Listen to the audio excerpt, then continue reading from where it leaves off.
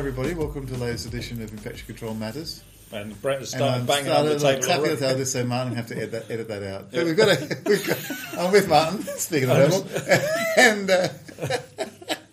and we've got our guest today is Professor Tom Riley from the University of Western Australia and many other places too. Isn't that right, Tom? When I'm on holidays and travelling, yes. Multi-affiliated. That's true, yeah. Unfortunately. And Tom just gave a nice little talk on C. difficile, and your last slide, Tom, in that talk, which you only spent 10 seconds on, I know, I should have talked more. One because Health. It summarises the whole thing, C. difficile and One Health. I mean, in my view, C. difficile is the most significant One Health pathogen in the world today, and is underappreciated as such. So, well, we're going to say, the obvious question is why. But before we get to... you were going to say, what's One Health? Yeah, well, you clearly know what One Health is because that's your Twitter name, but there will be people, listeners, because we are in multiple countries, who are not quite sure what One Health is really and how it applies to this. So let's quickly get rid of that one. One Health is this concept that health in general is dependent on the health of not just human beings, but the health of non-human animals and the health of the environment. And however you want to sort of say that, but it really means that they're all interconnected, and you can't deal with a problem in one area unless you deal with problems in the other areas at the same time. And clearly that means involving certainly the veterinary profession in terms of health in animals, but it also involves environmental health people or environmental scientists to know what's going on in the environment. Agriculture? Absolutely. Absolutely. It's all interrelated. And there's no better example than C. diff infection. Now I get to ask why. Well, because I guess the change that has occurred over the last maybe 30 years, but it's probably going on for longer than 30 years, is the fact that a lot of the antimicrobials that I don't mean me, because I don't prescribe drugs, but a lot of the antimicrobials that have been used for human infections are now being given to animals, particularly production animals. And not necessarily to make them better. No. In many countries, it's illegal to use antimicrobials, certainly some antimicrobials, for prophylaxis. But, in other words, you give the whole herd these drugs to stop them getting something. It's certainly illegal to use antimicrobials as growth promotants, which has been an issue in the past. But when that was banned, lo and behold, they found it really didn't have as much impact as they thought it was having. But the way vets are allowed to prescribe antibiotics for a particular issue, they've got a problem animal or a problem chook or chicken, but the way they've got around this is that they've invented something new, which is the term to describe it is metaphylaxis. And no, this is not a joke. Metaphylaxis is when they give the whole herd some drug. Okay. Because they've got one animal that's sick and they think the whole lot are going to be sick. So, for example, if you've got a farrowing shed that's got 300 sows in it, and what have they've got? On average, somewhere between 10 and 15 piglets each. So there's a lot of piglets in there. If one of those piglets gets a bit of diarrhoea, then the farmer thinks, it's an toxigenic, pathogenic E. coli, and all my piglets are going to die. Every one of those sows will get a dose of ceftiofur, which is the veterinary equivalent of ceftriaxone. And so all those little piglets get ceftiofur in the mother's milk. And so that creates this massive problem. And then all that C. difficile that comes out of those animals goes into, I guess, the piggery version of a sewage treatment plant, which as we all know, it's very difficult to kill C. difficile. 95% of the C. difficile that comes out of any animal, human or non-human animal, that's infected with C. diff is as a spore. It's not vegetative. So it just, spores last forever. Yeah. And so that means then the environment is contaminated, and all animal manure, and I'm being a little bit over the top really, but animals certainly that have been treated with antimicrobials will have a lot of C. diff in their gut. And so now C. diff's the most common cause, for example, of diarrhoea in adult horses, particularly race horses, because they get a lot of antibiotics. Because the big selling point of ceftriaxone, of course, in humans was you give it once a day, not 4 times a day, and everybody loved it for that. But vets love it, in particular equine vets, because once a day means they've got far less chance of the horse kicking him in the head when they jab a big needle in them. I sort of see the motivation. Absolutely. Yeah. And so, like I said, C. diff's the most common cause of diarrhoea in adult horses now. So just closing the loop on what we've just said. So swine and other animal groups, they might have some exposure to antimicrobials. They will have some C. diff spores. That'll go out into the into their waste stream. And one of the things you talked about in your talk was that waste stream then ending up in fertilisers and various other things that are used. And what's happening now, of course, is the other big problem group of animals, I think, is the dairy industry. And it's not just treating bovine mastitis.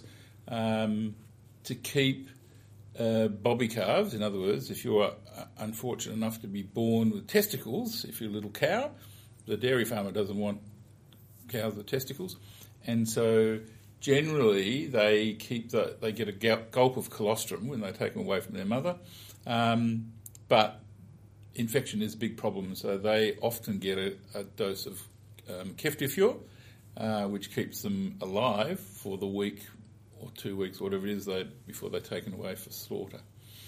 So that means that manure from any of those animals, pig manure, horse manure, cattle manure, if it's coming from dairy farms, it's all full of C. difficile. And so, particularly here in Western Australia, the soil is so bad. We don't have soil here, we have sand. And so everybody has to enrich the soil, and what do they like doing? Is putting animal manure in it. And that's what happens. So, and you found it in multiple places, haven't you? Absolutely. Because going back in history, human manure was used quite a lot for that. Because of course, certainly where and I live, still is. Yeah, no, where I live in northwest of England, the train loads of human manure from Liverpool used to come and fertilise all the fields that we're currently growing. And that still happens in many parts of Southeast Asia. Human manure, and that's why we get these outbreaks of hepatitis A in berries, because the ground's been fertilised with human poop. So that's the big problem, and if you want to know how C. difficile is transmitted, and I know people laugh at me when I say that, but it's like the old mafia or FBI line, follow the money. Well, it's not follow the money, follow the shit. And if you follow where that animal manure is going these days, that is how C. difficile is getting round. So in Perth, for example, all the roll-out lawn, nobody likes to sow seeds these days. It takes too long. It takes too long. They want instant gratification, so they want roll-out lawn. And so all the roll-out lawn in Perth is grown on pig manure. And so I've been out and sampled the roll-out lawn, and it's like looking in a plate from a patient who's got pseudomembranous colitis. I mean, it's absolutely covered in C. diff. I'm supposed to have a picnic then. Oh, no. And my if you look at the rates of disease in Perth, the highest rates are in the new suburbs. And the age group that is at greatest risk is women of childbearing age, 20 to 40, for getting community-acquired C. diff disease. And so I picture all these women lying out on their new lawns, because they're at home looking after the baby, literally rolling around in C. diff. Now, it's not going to stay there in that lawn forever. I mean, you get a few big doses of rain. Yeah. Eventually it's going to wash through. And I've looked at old lawn, and you can't find anything in old lawn, but new lawn is just full of it. I mean, would the UV exposure from the sun affect that? Yeah, and look... Because you have some sun here in Western Australia. Just a tad. Some... But UV, it will knock some of those spores around a bit, but it's not going to kill them all. No. So you might reduce the count by 1 or 2 logs. But okay. But it's long exposure, I suppose. Yes. Yeah, okay. But you've been sampling veg. Yes. And people know if they're handling things like chicken and uncooked meat to wash their hands afterwards, but potatoes are not generally thought to be hazardous to health unless they're green and uncooked. So we have this thing, I think this is Australia-wide, I don't know if it's worldwide, but we have this thing called brush potatoes. And brush potatoes are potatoes that have not been washed and they've got the dirt on them. And brush potatoes last longer than washed potatoes. So people like buying brush potatoes because it's a bit more economical. My concern has been that, and if they're grown in soil that's been contaminated with animal manure, and a lot of it is, then people wash those in their kitchen. And although I think we've talked a lot about there being a risk of consuming C. difficile, I don't think that's the risk at all. I think the risk is washing those potatoes, for example, in your kitchen, and you contaminate the kitchen, and unless you're using some sort of hypochlorite or whatever to clean your kitchen... maybe, the mothers of these newborn babies have got lots of Milton around, and that would maybe be a good thing because that will kill off C. diff. But anytime I talk to somebody who is highly immunosuppressed, like any sort of haematology-oncology patient, I always say don't, because they go out and buy fresh vegetables because they think that's good for them, and then they clean them in their kitchen and it contaminates the kitchen. And we've done sampling. 10% of the kitchens we sampled were contaminated with C. diff. Including organic? Yes. Particularly organic, in fact. Yeah. And again, some of these patients, that's what they go out to buy is organic vegetables because I think that's better for them. But in this case, I don't think it is. Now, we could probably talk all day, but I think you, Martin, need to go and give a talk in 3 minutes. In 3 minutes. Yeah. So we better wrap it up. I think that was a really great example of One Health. Yeah. And C. difficile is a great example of that One Health approach and needing to consider all those different aspects. Yeah. It's a big circle, though, isn't it? Yeah. It is, like the diagram I just showed you. Yeah. How do you break it, though? That's the issue. Well, yes. That's a very good question. I mean, the first thing we have to do is stop putting those sort of drugs, cephalosporins. How can you put cephalosporins into production animals? It's just stupid. Somebody needs to stop that. And if you stop that, I think eventually you'll find... It'll wash through. Yeah, it'll... Literally. The numbers will drop down. I think the numbers have built up over the years, but now... It's not going to go away instantly. But like one of those hair ads says, it won't happen overnight, but it will happen. Yeah. Or you can just change case definitions, in which case you haven't got a problem for C. diff. Yeah. Or you can just ignore it, as many people are in this country. I think too many people. Okay. Thanks very much, Tom. Really appreciate your time. Thanks, Tom. Always nice to talk to you two gentlemen. And unusually, not about cars. So. Well, no. That's true. But I'm happy to do one on cars as well. Yeah. Okay. We'll be here all day for that. Let me take my fork. Oh, you can take your fork and I'll wrap up. Thanks, everybody, for listening to this latest edition of Infectious Control.